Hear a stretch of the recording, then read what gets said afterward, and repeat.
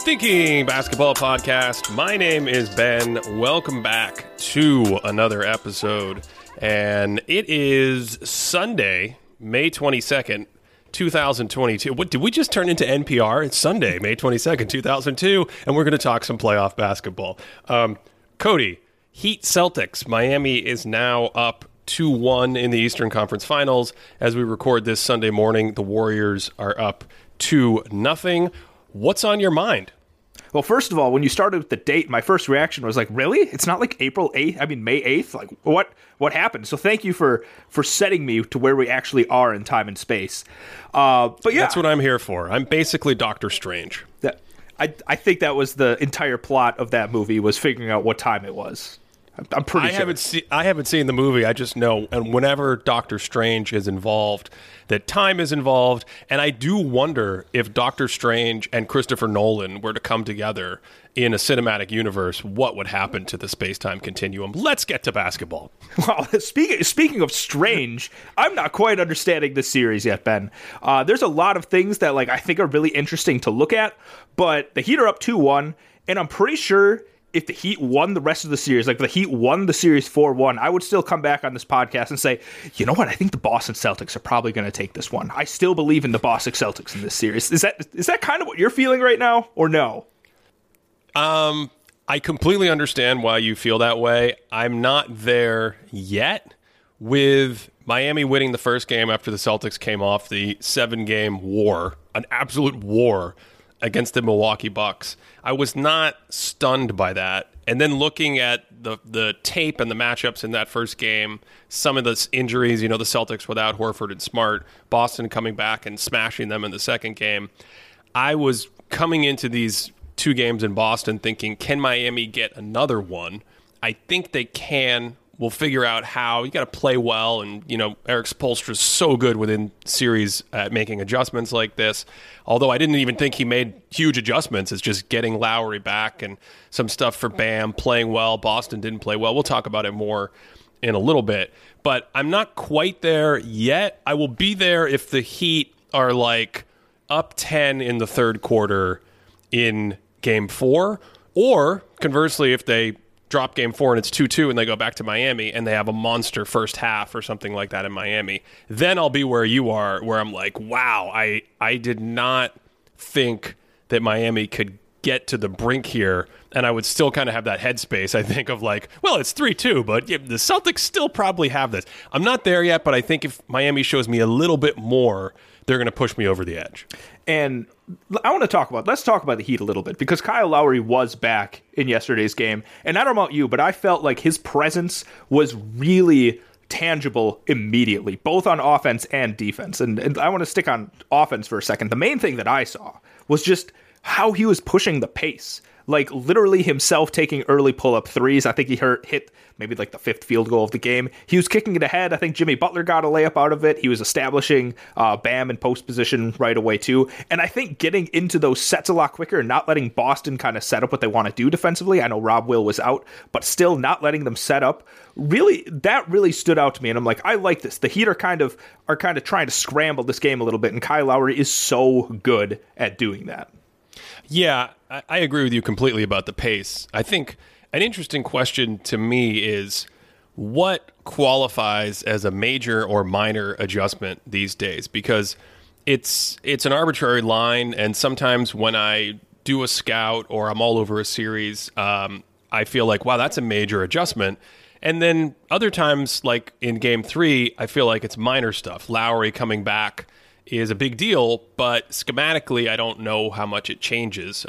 Getting Bam Adebayo into open space in early possessions felt like a deliberate effort on Miami's part, but is that a huge thing if Bam doesn't make a handful of great plays, make his first 2 jumpers against contested coverage or something, and just all around have a monster game? I don't know. I'm just going to put a pin in that and throw it out there because it's something I've been thinking about. But yeah, go ahead. I was going to say, it almost feels like a behind-the-scenes adjustment kind of thing, because I feel like part of the discourse from the first couple of games was that we really want to see Bam Adebayo assert himself a little bit more on offense. He seems a little tentative. It's there's something holding him back from really attacking. In this game, there was a very clear, I am going to shoot a lot more. I'm going to take Horford off the bounce. I'm going to literally bring the ball up myself a lot more. And I'm going to take maybe some ill-advised looking mid-range shots, and I'm still going to bury them because they're a good shot for me at times, right? And I think I saw somebody, I forgot where I saw this, but I'm pretty sure this was Bam Adebayo's career high in field goal attempts in a game. Oh, wow. Like across regular season and playoffs. So like from what we saw earlier in those first couple of games, like this was a very clear, I'm sure Spoelstra was in his ear. I don't know who else was in his ear being like, Bam, you need to come out and just make a difference right away. You need to push it a little bit more, maybe get yourself out of the comfort zone. Maybe that's the kind of adjustment that was happening, the adjustment that you don't see on the court and can't specifically point towards. Right, exactly. That's exactly what I'm getting to. And then that could lead to something that you may consider a more significant adjustment down the road, which is what's so fun about these playoff series, where maybe in Game 4, Boston changes how they defend them. Probably won't be a different defender given the Celtics personnel, but for basically the entire first half, maybe just still we could say the entire series, they haven't given him any extra defensive attention. They said, Al Horford, if you're on him in space, Marcus Smart, if you're on him in space, we're not really going to load up much to Bam. We're not going to double. I think sometimes the Celtics have done that to their own detriment in terms of, if you look at some of the clips, if you like pause the video, you're like, I don't know if they need to be hugged up to Gabe Vincent in the corner on this potential handoff action like he's Steph Curry. But if Bam continues to assert himself like that and create a physical advantage, then I think it's something that you will see the Celtics basically have to adjust, and that gives Miami that extra offensive juice that we were looking for when we were previewing the series and have talked about it before. I will say there was a weird question on the Chyron after the game on NBA TV that people have been passing around social media, which after Miami won, it said, did Miami win this game or did Boston lose this game? Very, very strange question, I think, to typically pose after a game. But the spirit of the question, if you want to be earnest about it, is when you watch the game or when you study the film, do you see the Heat making changes or making plays that sort of put them over the top and changed what we saw from Game 2? Or is it Boston? And I think in this case, it's actually a little of both, which is probably why that question was generated. So right out of the gate in the opening quarter, if you go back to that Kyle Lowry play, it was a make. I think it was the Celtics' first make. Jaylen Brown hits a fadeaway across the paint, the foul line area in the paint to make it 5-2, and Lowry gets the ball out of the net, pushes it ahead to Jimmy Butler. Jimmy Butler gets a layup out of that. There might have been an and one. I can't even remember. Yeah, it was. But it was an and one, right? Yep. But this is the kind of thing when you go back and watch the play, you realize Marcus Smart, who is Butler's assignment. The Celtics have had Smart on Butler as the primary. He immediately recognizes the sort of bending of the geometry of the court because of where Jaylen Brown took the jumper and where Lowry and Butler are situated and so on and so forth. I think Smart had floated into the corner to try to get a kick-out pass, and so he was buried low on the play. He immediately starts pointing to Jaylen Brown and says, Butler is your guy. I'm going to take the ball with Lowry. And he's actually pointing repeatedly as Lowry passes, and Brown just completely is asleep and doesn't hear it. He's running to the other side of the court to go match up with someone. So it's things like that where Lowry makes a difference because he presents this weapon, this guy who will make that hit-ahead pass, who will immediately say, get the ball out of the basket, let's push pace. But it's also, to me, a lot of the game was looking at that and saying, like, oh, well, the Celtics also complied by not doing what they normally do. Rob Williams not being out there felt like a big difference, especially with Bam, because Tice is the help defender who's going to come over, who's going to come off a weak offensive player. And there were a couple possessions in the first quarter where Tice didn't rotate. He obviously doesn't have the shot blocking chops. It's just a slightly different animal. So I think that's why we're feeling like I still kind of expect the Celtics to have an edge. Miami's doing Miami things. I don't have a feel for it. That's kind of where I'm at. So I think this is a really interesting push-pull, and even specifically on that play, because you can have a play where Jaylen Brown isn't making the rotation that Smart is calling for, and nothing comes of it, right? They don't take advantage. Yep. But when there's a mistake, Like, the other team has to do something about it, and that's what Kyle Lowry is a master at, both on offense and defense. And I think that's what makes this kind of conversation more difficult, because there are a lot of plays, like Jimmy Butler is just God mode passing lane defense this series, just everywhere. If it's an errant pass and he's anywhere in there and you telegraph it for even a second, he is exploding in there, and he is getting that steal, right? And so that gets into your head a little bit. But then do you read too much into that, where you have, like, there were plenty of plays, I thought, in this last game. There were plenty of plays yesterday where I just thought the Boston Celtics, like, threw a pass to the Heat. Like, they threw it, and I'm like, that wasn't even good defense. That was just a bad pass. Like, a lot. Like, when Marcus Smart came back from his injury in the second half, like, he had a couple of passes, and I'm like, should I read this as an injury thing? Is he in his head? Like, what's going on with these passes? Are they in their head because they're afraid of Miami's rotations right now? And so I think that's the push and pull of this is, yes, Miami's rotations are crisp. Jimmy Butler is everywhere. Bam's been playing tremendous paint and perimeter defense too. But, like, is that the reason that the Celtics just also had a bad passing game? So I think that's an interesting question that's kind of unanswerable completely. Yeah. But I think you're describing the heart of it for me, where the Heat played a really good game. Their decision-making, their shot-making, both Bam and I thought Max Strus had the shot-making dialed in. I don't know how many jumpers he ended up hitting, but it felt like every time there was like a play, Max Strus came out of nowhere. He had a huge one in the fourth quarter when the game was really tight. And there were moments where the Celtics, I think Smart's first pass of the game that was critical, he was double teamed and then kind of like threw this hook pass over his shoulder expecting a cutter. But even if there was a cutter, he threw it to 3 Miami defenders that were just standing there. So the Heat had some bonkers number of steals, like 19 steals. And I do want to talk more about their help defense and their pressure as it pertains to the passing game, specifically with Tatum, although we can apply it to Brown a little bit. But I think one area that is entirely Miami, and I don't know if it's a focus of Eric Spoelstra or just a byproduct of the personnel on the court, but the Celtics don't have, like, elite ball handling as part of their paint penetration. Jaylen Brown was someone who really struggled to dribble when he came into the NBA, and he's come a lot. The fact that he gets criticized is funny to me because he's made enormous strides on his handle. I can relate to him as a small-handed person. It's hard to, grip the ball sometimes when you have small hands like that in traffic. And also, that's not his game. He's still more a little bit off ball, get some space, attack downhill. He was phenomenal in Game 3, especially getting to that right hand and just using that burst and athleticism to get by people and finish. But he and Tatum gap dribbling into traffic. The number of times that they were ripped. And this goes back to Game 1 when we talked about that huge third quarter run that the Heat had and all the steals and pick sixes that they got in that game.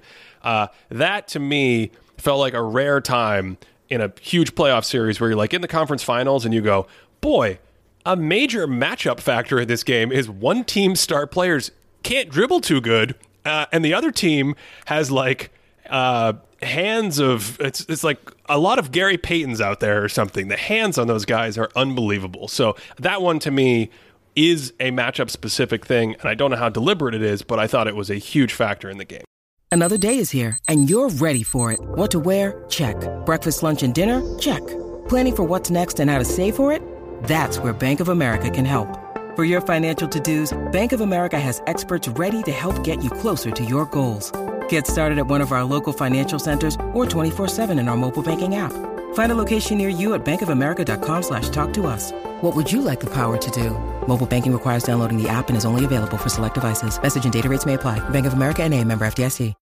I like the shout out to Brown's development with dribbling, because when I think about the gold standard for dribbling development, like Paul George comes to mind. Like, this is a guy that really didn't have a handle when he came in, and now he's one of the most fluid handlers and just like using his body in space. And Brown's improved, but he's not Paul George level, right? And I think where his improvement was, and this was a big part of yesterday, is Brown is really tremendous at straight line drives, especially off the secondary, tertiary attackers. Like, any of you that have played basketball, you're out there in pickup or whatever level you're playing, when you get the ball on offense, when the defense is put in rotation, you know how to see how the defender is coming at you so you can attack them in space. So it's like, all right, you're going to be shifting this direction, so I'm going to go this direction. I'm going to blow by you this way. Jaylen Brown is really good at that because he's really explosive. Like, he can put the ball in the court and get to the basket really quickly. But like you said, when it's a gap dribble, when it's getting into the teeth of the defense, and then the defense comes over and walls off the rim and walls off like the clear options, that optionality is where Brown is kind of like, I need to find like a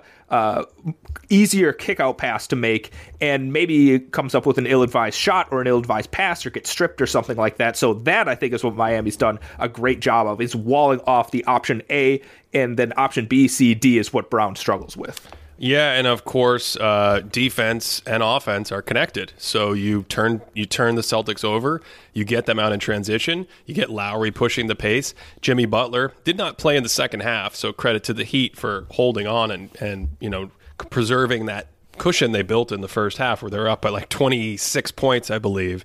But Jimmy Butler's phenomenal at those exchange fast break situations, getting down court, sealing people off. I think he might be, if he's not the best player in the league at that, he's certainly one of the best players at sealing while running down court on a pass. Like, he slows his body up just a little bit, uses that trail arm and shoulder just a little bit, almost like a wide receiver waiting for the pass to come over the top, and that deceleration creates that extra space for the catch, and then he's so big he can go up. So all those things help Miami. Cody, I also want to know, where are you playing pickup where defenses are in complex rotations and you're waiting for the swing to attack an X out or something? This is some high level pickup you're playing, my friend. Man, Ben, defense is my bag. Like, when I'm out there, I'm like, can my teammates shoot already so we can get back and play defense? Like, I want to start court mapping and doing this kind of thing. So maybe it's just in my mind that this kind of thing is happening. But as somebody that struggles with the Jaylen Brown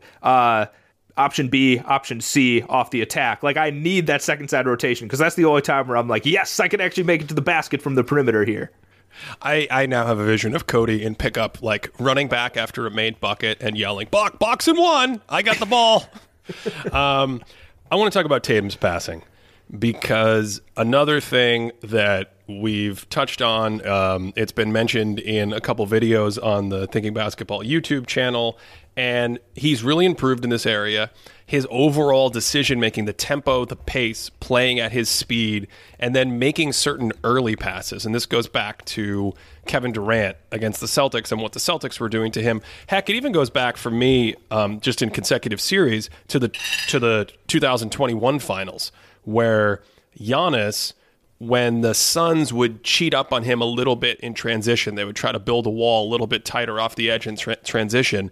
He was fantastic on a couple key plays, whipping the ball into the quarter early. So basically what we're talking about here is, you're the star player, the defense gaps harder, they shrink the court, they send more help, they sit in your driving lane. The Heat in particular love to come off the corner and get all the way up to the elbow and kind of like dare you to make that pass, because we're long, we're quick, we're waiting for it. We sit around in practice and do shell drills and yell at each other, waiting to get steals.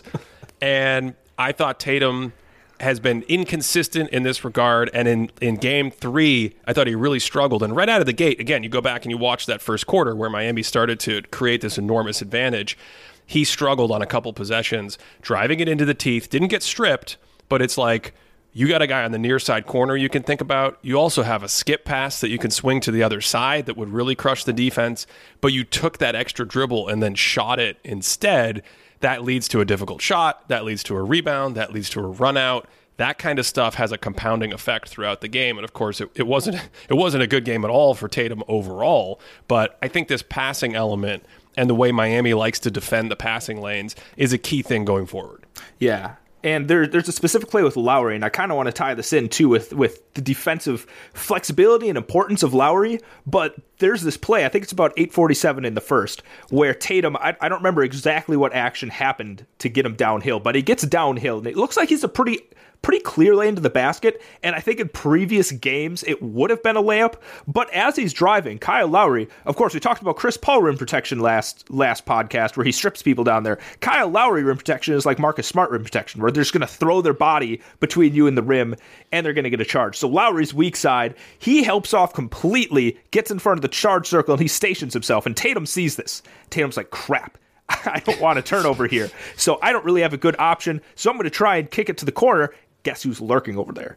Jimmy Butler. Probably Jimmy Butler. Jimmy Butler. Yep. Jimmy Butler he's a lurker. He's such a good lurker. And so, again, here's the Heat on a string. Here's Kyle Lowry using his body as rim protection. And here's all of them knowing that if you put this barrier in front of Jason Tatum in this specific play, this is the pass he's going to make. They're almost baiting him into making this sort of cross-court pass. Instead of him manipulating the defense, this is a good situation where the defense is dictating what the offensive player is doing.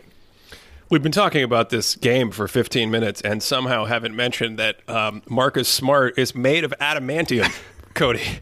Or maybe it's the pre-adamantium Wolverine, because what he did to his ankle in that, what was it, like the third quarter, I had an injury very, very similar to that, and I was out like 4 to 5 weeks, and I actually chipped a piece of the bone off my ankle my junior year of high school with a play like that, where you get that.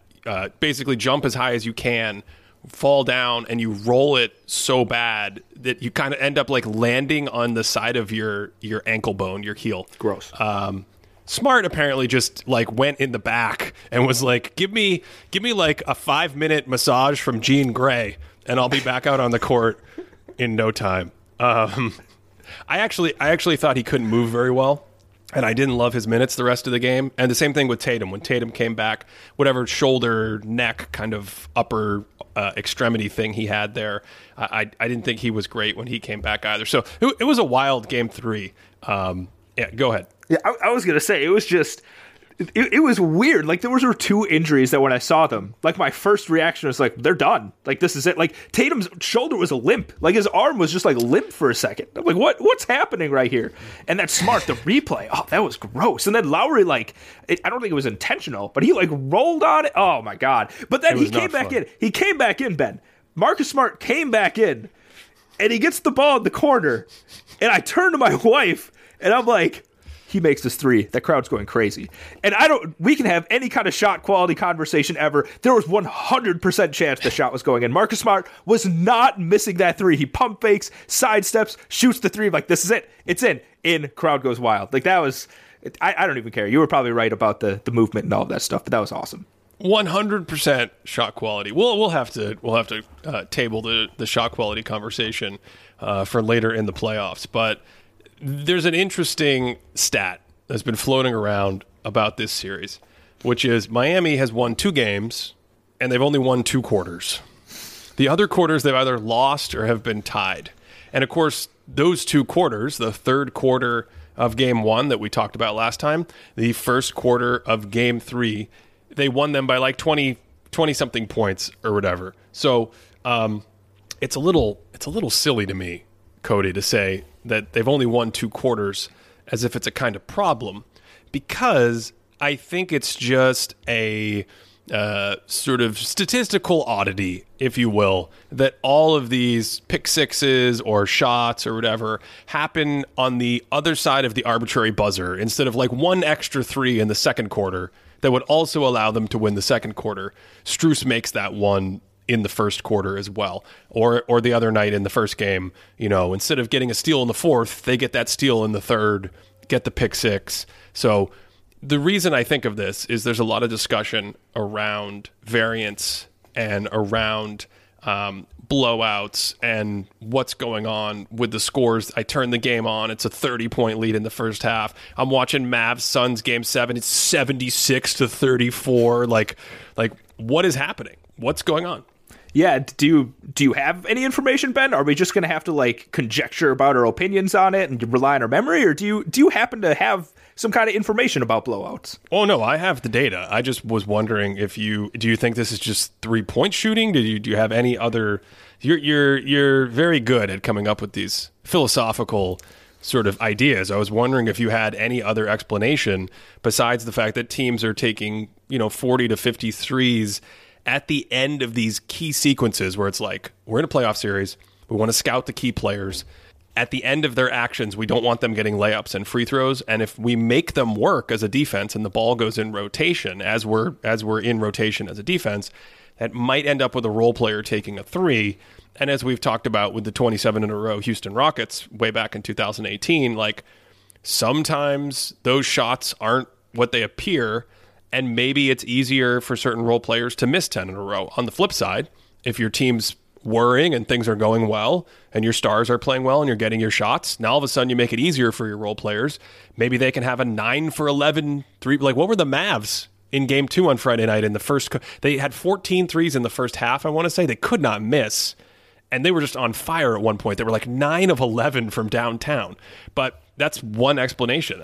Maybe that's it. I legitimately don't know, Ben. This is a really odd thing to me because, like, you could be like, oh, has to do with completely has to do with 3-point shooting, but like the Suns don't take a lot of threes, like a team that doesn't rely on that sort of thing. So I legitimately don't know. I thought about this a little bit, but I hate to disappoint. I don't have a great answer right now. Okay, so let's reveal the data. I did not have time in the last few days to run magical sort of MIT level comprehensive analysis on this, but I think the basic data gets us to a place where we go, oh, our mind is not playing tricks on us. That's what we're looking for. So if you look at the average margin of victory in the NBA playoffs this season, it is over 13 points per game. That's on the high side. If you go back to like 2014, 2010, 2006 playoffs, it was closer to like 11 points per game, sometimes 12. If you go back 20 years, as more tightly contested playoff run, the 2002 playoffs, average margin of victory was 9 points per game. As you go forward in time, this season has a very high standard deviation, the variance. So one game's 4, one game's a 34-point game. And then if you just look at pure blowouts, the number of pure blowouts, like let's say games that were decided by 20 points or more. In 2002, 10% of the playoff games were decided by at least 20 points. In 2014, 16% of the playoff games were decided by at least 20 points. In 2018, 20% of the playoff games were decided by at least 20 points. This season, 28%, Cody, more than 1 in 4 playoff games has ended with a margin of victory greater than 20 points. It's a lot. That's over a quarter of the games have been over a 20-point loss. When you need mealtime inspiration, it's worth shopping Kroger, where you'll find over 30,000 mouth-watering choices that excite your inner foodie. And no matter what tasty choice you make, you'll enjoy our everyday low prices, plus extra ways to save, like digital coupons worth over $600 each week. You can also save up to $1 off per gallon at the pump with fuel points. More savings and more inspiring flavors make shopping Kroger worth it every time. Kroger, fresh for everyone. Fuel restrictions apply. Here's my first thought. I'm looking at this data. Is there some way that you could adjust this for the offensive ratings of the teams? Because I'm thinking back to like the 2002 range, right? 2002, 2003, 2004. And you get one of the series of, say, I don't know, the Pacers versus the Pistons. And you have the very famous game that's, I don't even remember what the final score was, like 67-72. Like, this is a legitimate post-21st century NBA playoff game that was like in the 70s and 60s. If that was a 20-point loss, it would look like a college game. It would be like 65-45. Like, that's just not going to happen. So is there some way that you can adjust? Because there's no way that like the Ben Wallace, Chauncey Billups Pistons are going to drop 134 in a game. Like, that just wasn't going to happen. So what could you do with this data that could maybe paint, like, can you paint it in a different way? Or do you think that this is actually as dramatic as it seems? Well, I think what you're saying is part of the story. You could adjust for that, and it might sound less dramatic, because maybe in that sense, when you convert from environment to environment or from year to year, the value of a point, it was harder to score in the 2004 playoff. What was the average score of that series in the 2004 playoffs? I think it was like 75-72 or something like that. This is the 2004 Eastern Conference Finals between the Pistons and the Pacers. If you're complaining about the rules or the officiating or the skill or back in my day, just remember 18 years ago, Eastern Conference Finals, the average score, Detroit 75, Indiana 73, and the game that Cody is thinking of, Game 6, the game that the Pistons won to go to the NBA Finals was 69-65. It was a shootout, not at halftime. That was the final score of the game, 69-65. So on one hand, yeah, I think if you made some adjustments for that, it wouldn't look quite as stark, but that's also the point. The point is that there's more explosiveness on offense. The pace is up, so you're going to have more possessions that can create more variability, more swings in the score. One team's up 20, and then they end up by losing by 20. We've seen that a lot, right? Like, we can talk a little bit about Warriors-Mavs game too, but 20 years ago, I don't think you turned that game on when Dallas had a 19-point lead and was on fire and went, I think Golden State's going to come back and win this game. It was more like, wow, this would be a really unlikely event if Golden State could find a way to come back and win this game. I don't know about you. Everyone I've talked to thought, man, the Warriors, Dallas better be careful in this third quarter because the Warriors are gearing up to do some Warriors stuff, and they end up winning the game. They end up catching them like in the third or early fourth and passing them and winning the game by 6, and I think they had a 10-point lead at one point down the stretch. So we see these swings of like 20, 30, 40 points within a game, and of course it's connected to more possessions and pace and more efficiency, where the offensive rating in that Pistons-Pacers series, 91 for the Pistons, 88 for the Pacers, and today we have offensive rating, 115s, 120s, things like that. Yeah, I'm looking at that game right now. The pace of that game was 80 possessions. Offensive ratings, 81 and 86. So you want to talk about just slow-paced. Indiana had the higher effective field goal percentage of 41, and Detroit with 35. That's as much of a slog as you can possibly get. But yeah, when you talk about, say, getting these early leads and then thinking like, this other team has to worry about it, I think that's where the conversation about shot quality comes in. And now that seems to be like the topic du jour right now on Twitter. Is I feel like every game there's a tweet about shot quality, and it's like, well, actually, this team probably should have won based on the shot quality, and then everyone loses their minds. But I kind of understand that. Like, when we go back to the most recent Mavericks-Warriors game, like at one point, the Mavericks were up 26-8, 26-9.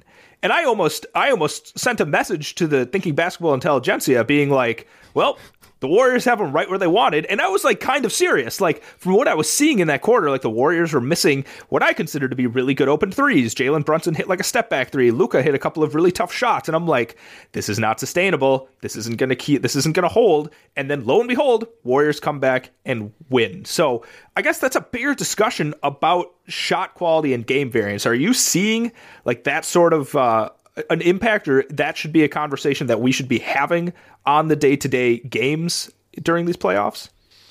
Do you mean within a specific game, instead of saying this team's up by 20 at halftime, we should check in and say who's getting better shots? Are they sustainable?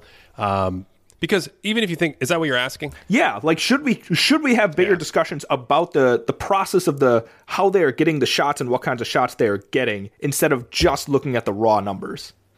That's what my tattoo on my arm says. Yeah, it should be process over results. That's my left arm tattoo. You all don't know this, but Ben has like 23-inch biceps where he can fit that whole thing wrapping around it. I don't have 23-inch biceps anymore, Cody. I think that is the whole thing, man. I think trying to figure out, especially earlier in a game, like if you're doing halftime analysis, the way I've approached games for over a decade probably is not the score at halftime, but who's getting the better looks, who is creating advantages on offense and who is minimizing advantages on defense. And let's stick with this game with the Warriors and the Mavs. I think we've seen reliably that if Dorian Finney-Smith or Maxi Kleber, Reggie Bullock had it going that game, but let's just stick with DFS and Maxi because they've done it in the last couple series. If you get them wide open, rhythm shots repeatedly, they'll make 8 threes in a game at a very high percentage. Walk in, corner three, cash. Luka double team, kick to the top, plenty of space, cash. Over and over and over again. That's a little different than a slightly hectic play with an extra pass where someone like Draymond Green or Otto Porter is very close on the closeout and you make the three. Or sometimes those guys are forced into a late clock step back three, right? And so what I'm looking at in the game is it a half of Luka carving you up, Jalen Brunson carving you up, making those extra passes? The defense is not equipped to handle the initial pressure, and the rotation and help is not good. And now Finney-Smith's threes are wide open every time. Or did Finney-Smith and Brunson and even Luka and Bullock, did they just make 14 threes and a half, where it's like, there's no way they're ever going to do that again? That's the difference, I think, where I almost don't care what the halftime score is. It's like the process, especially early in the game. And I think coaches are the same way. They want to go into the locker room and be able to figure out how did they have success against us in the first half, even if they blew a few layups. Like, as a coach, you don't want to keep doing the same thing if it leads to layups, just because the opposing team, this 3 times out of a million, missed these layups that they would never normally miss. It's the same thing with open threes. So I like that you brought up these open threes, because I think that lends itself to a really interesting conversation about variance, because during the regular season, 179 players took at least 100 wide open threes. Okay, 179, at least 100 wide open threes. This is with the NBA.com 6 feet, at least 6 feet of space from a defender classification. Yep, that's exactly it. At least 6 feet of space. Only 2 players, Luke Kennard at 51% and Anthony Simons at 20.8%, shot over 50% on those wide open threes. I think you meant 50.8%. What did I say? You said 20.8%. 50.8%. Yeah, it was close. I can make the comeback in the third quarter.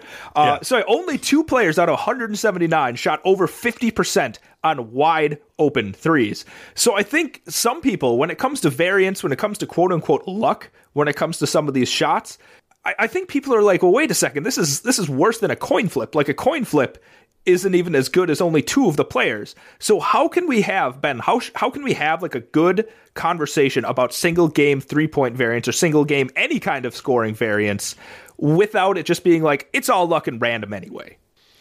Well, it's not luck and random in that you still need to generate good looks, right? I think I've said, I wrote an entire chapter about this in Thinking Basketball. 7 games is usually not enough to determine with certainty, or even some very high degree of certainty, that the best team won.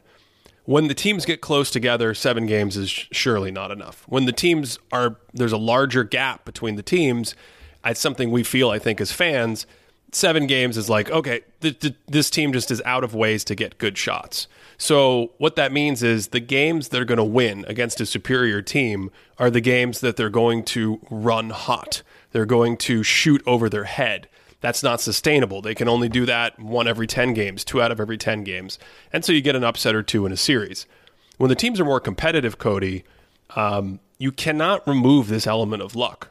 It's been in basketball forever. It's variability. Now, as the athlete shooting the shot, it doesn't feel like luck, right? You're like, I expect to make every shot I take, and I have to be the one to step up and make these shots. And some guys do that to a certain degree. I think Dallas heading into this last game was like 41% on wide open threes and 37% on open threes in the playoffs. Both of those are well above league average. Both of those are well above the way they shot all year. And I'm open to the fact that, like, those guys are just in a position on the court where they're going to shoot better than they have in the past if they put themselves in positions to succeed. And mentally, they're just all athletes that are like super focused and able to make those shots.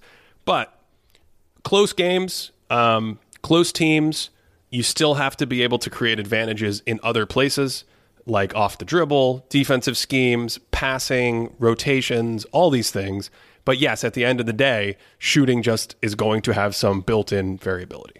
I think the notion that I kind of want to address is, it seems like when people talk about single game variability, single game quote unquote luck or whatever else, is that people seem to talk about it, whereas you can go back into the game, and if you replay it, you just kind of like toggle these different shots. Like, okay, well, this shot didn't go in, but if we rerun it again, this shot will go in, and the rest of the game will be the same. Or we go in and turn this shot off and this shot on, and so on and so forth, and it just kind of like you get all of these different machinations of what the game would look like. But I think the thing is you can't look at it as like each discrete shot you would just change. I think you have to view, and, to get into the weeds of philosophy here, I think you have to view each moment of a basketball game as like spiking off as a possible world, like a multiversal view of it. Like if this team makes this shot, the rest of the game is then changed. Like the rest of the shots that they got wouldn't look exactly the same way, right? Because if one team starts off shooting 0 for 3 instead of 3 for 3, maybe the other team doesn't call a timeout right away. Maybe they don't adjust in some different way, and the tenor of the game changes. And so I think that's the part of variability that's interesting, is you have to view it as like, this would be a completely different basketball game if that shot goes in as opposed to not going in, especially early on in the game. Oh, we're back at Doctor Strange, I think.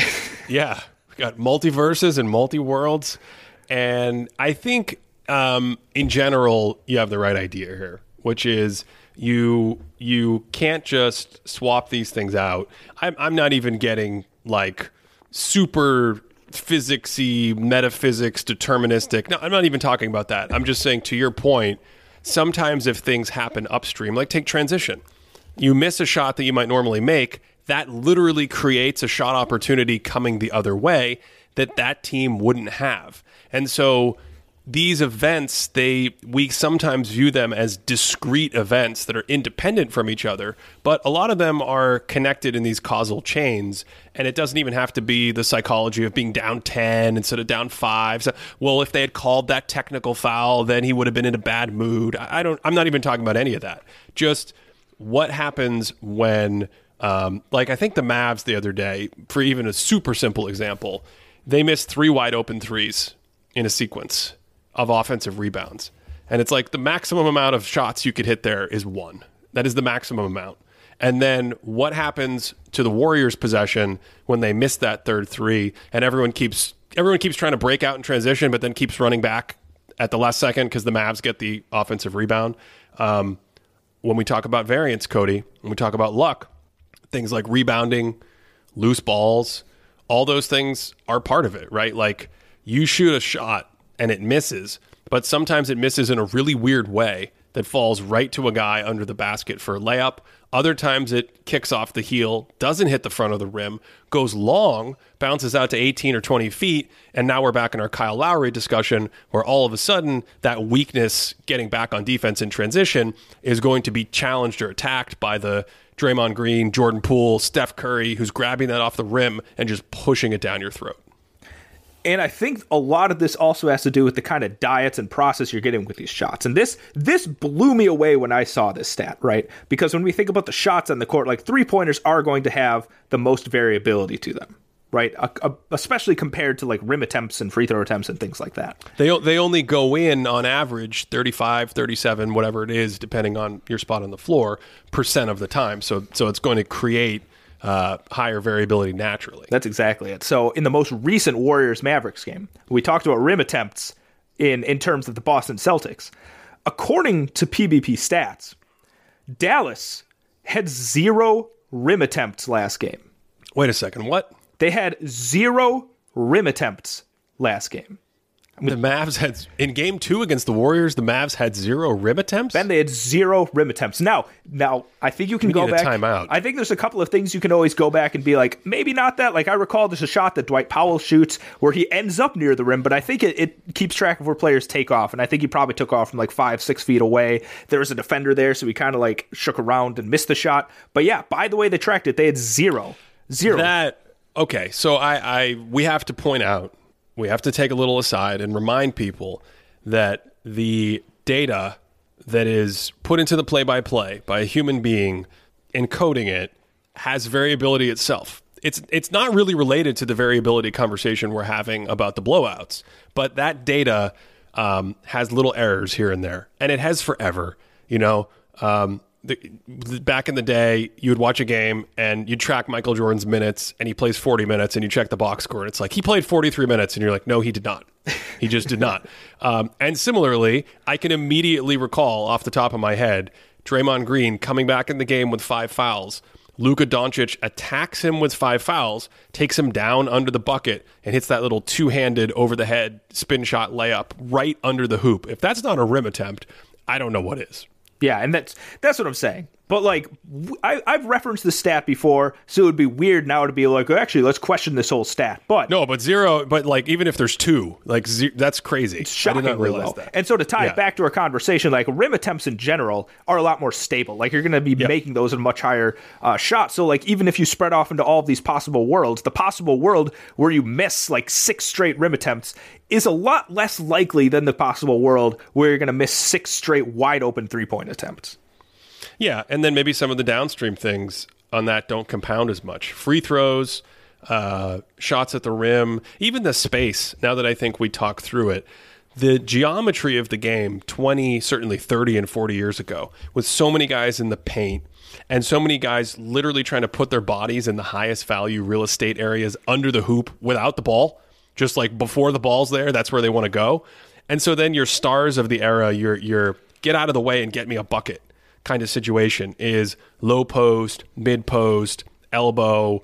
You know, think of second three-peat Michael Jordan. Heck, first three-peat Michael Jordan is catch the ball on the move, one huge drive, one huge dribble, raise up from 12 feet and double clutch, and then wave to the crowd and bank it off the glass. All of that stuff is happening closer to the basket. It's happening with bodies in the lane. And so I think you're less likely to get these huge, swingy, lucky plays that we talked about that aren't just related to the ball going in, but everything else. So in space, especially with the Warriors, you've got guys that are like 35 feet away from the hoop.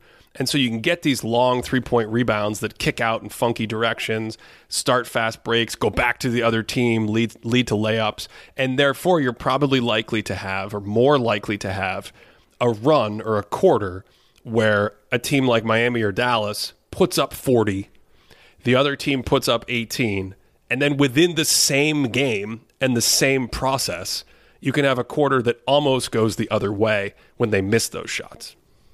And this also ties back to Miami specifically, where it's interesting because we talk about it in terms of like the three-point shot variability, but it almost feels like the Heat have like this variability of defense, where it's like some of these quarters they're able to get a bunch of these steals, get out in the fast break, score these pick sixes, and that just changes the complete nature of the rest of that quarter. So, yeah. Yeah, I don't know. I think we've done this topic justice. I think so too. Anything else you want to add from the weekend games before we get out of here? Did you see the mic'd up clip of Luka Doncic last game? Was that in the first quarter? It was in the first quarter. It was in the first quarter. Yeah. He's talking to Boban? Yeah. Boban! And Maxi Kleber comes up and starts meowing at him. Like, see, it's like in the 4:30 mark or something like that in the first quarter. It's all-time mic'd up moment. That's all I want, is just to see those three interact. What was it? Was it the meowing from Maxi Kleber that really caught your attention, or was it the Boban? What was Luka doing? Was that an Arnold impression? Was he like, get to the chopper? I honestly don't even know what Boban was doing. They were like warming up or something like that. I don't know what Kleber was doing. I don't understand any of what was happening. It's also right before Jordan Poole is like strumming an air guitar for a little bit on the sidelines. There's just a lot of bizarre stuff going on. Just with the mic'd up. Yeah, with the mic'd up. It's because they know they're mic'd up. That's fair. I don't know why you would meow on mic'd up though. Like of the choices to do, to like, this is how I'm going to show everyone that I'm cool. Like meowing at someone doesn't seem to be the move, but it kind of worked. Well, maybe it's cool for Maxi. I don't know. If you want to support this show, check out patreon.com/thinkingbasketball. We have latest Patreon extra video. Did you see this video yesterday, Cody, on the one play that I think epitomizes why the Warriors are so difficult to guard for traditional defenses? That was fun because it's one play. It takes 9 seconds, and I think the video is 3.5 minutes. It's from Game 2. It's from that Game 2 comeback. Patreon.com/thinkingbasketball. We also have our playoff leaderboard updating daily. We've got live Q&As, a community, and more. As always, Thanks for listening all the way to the end of this podcast. Hope you enjoyed it and that you're enjoying the playoffs. And of course, wherever you are having a great day.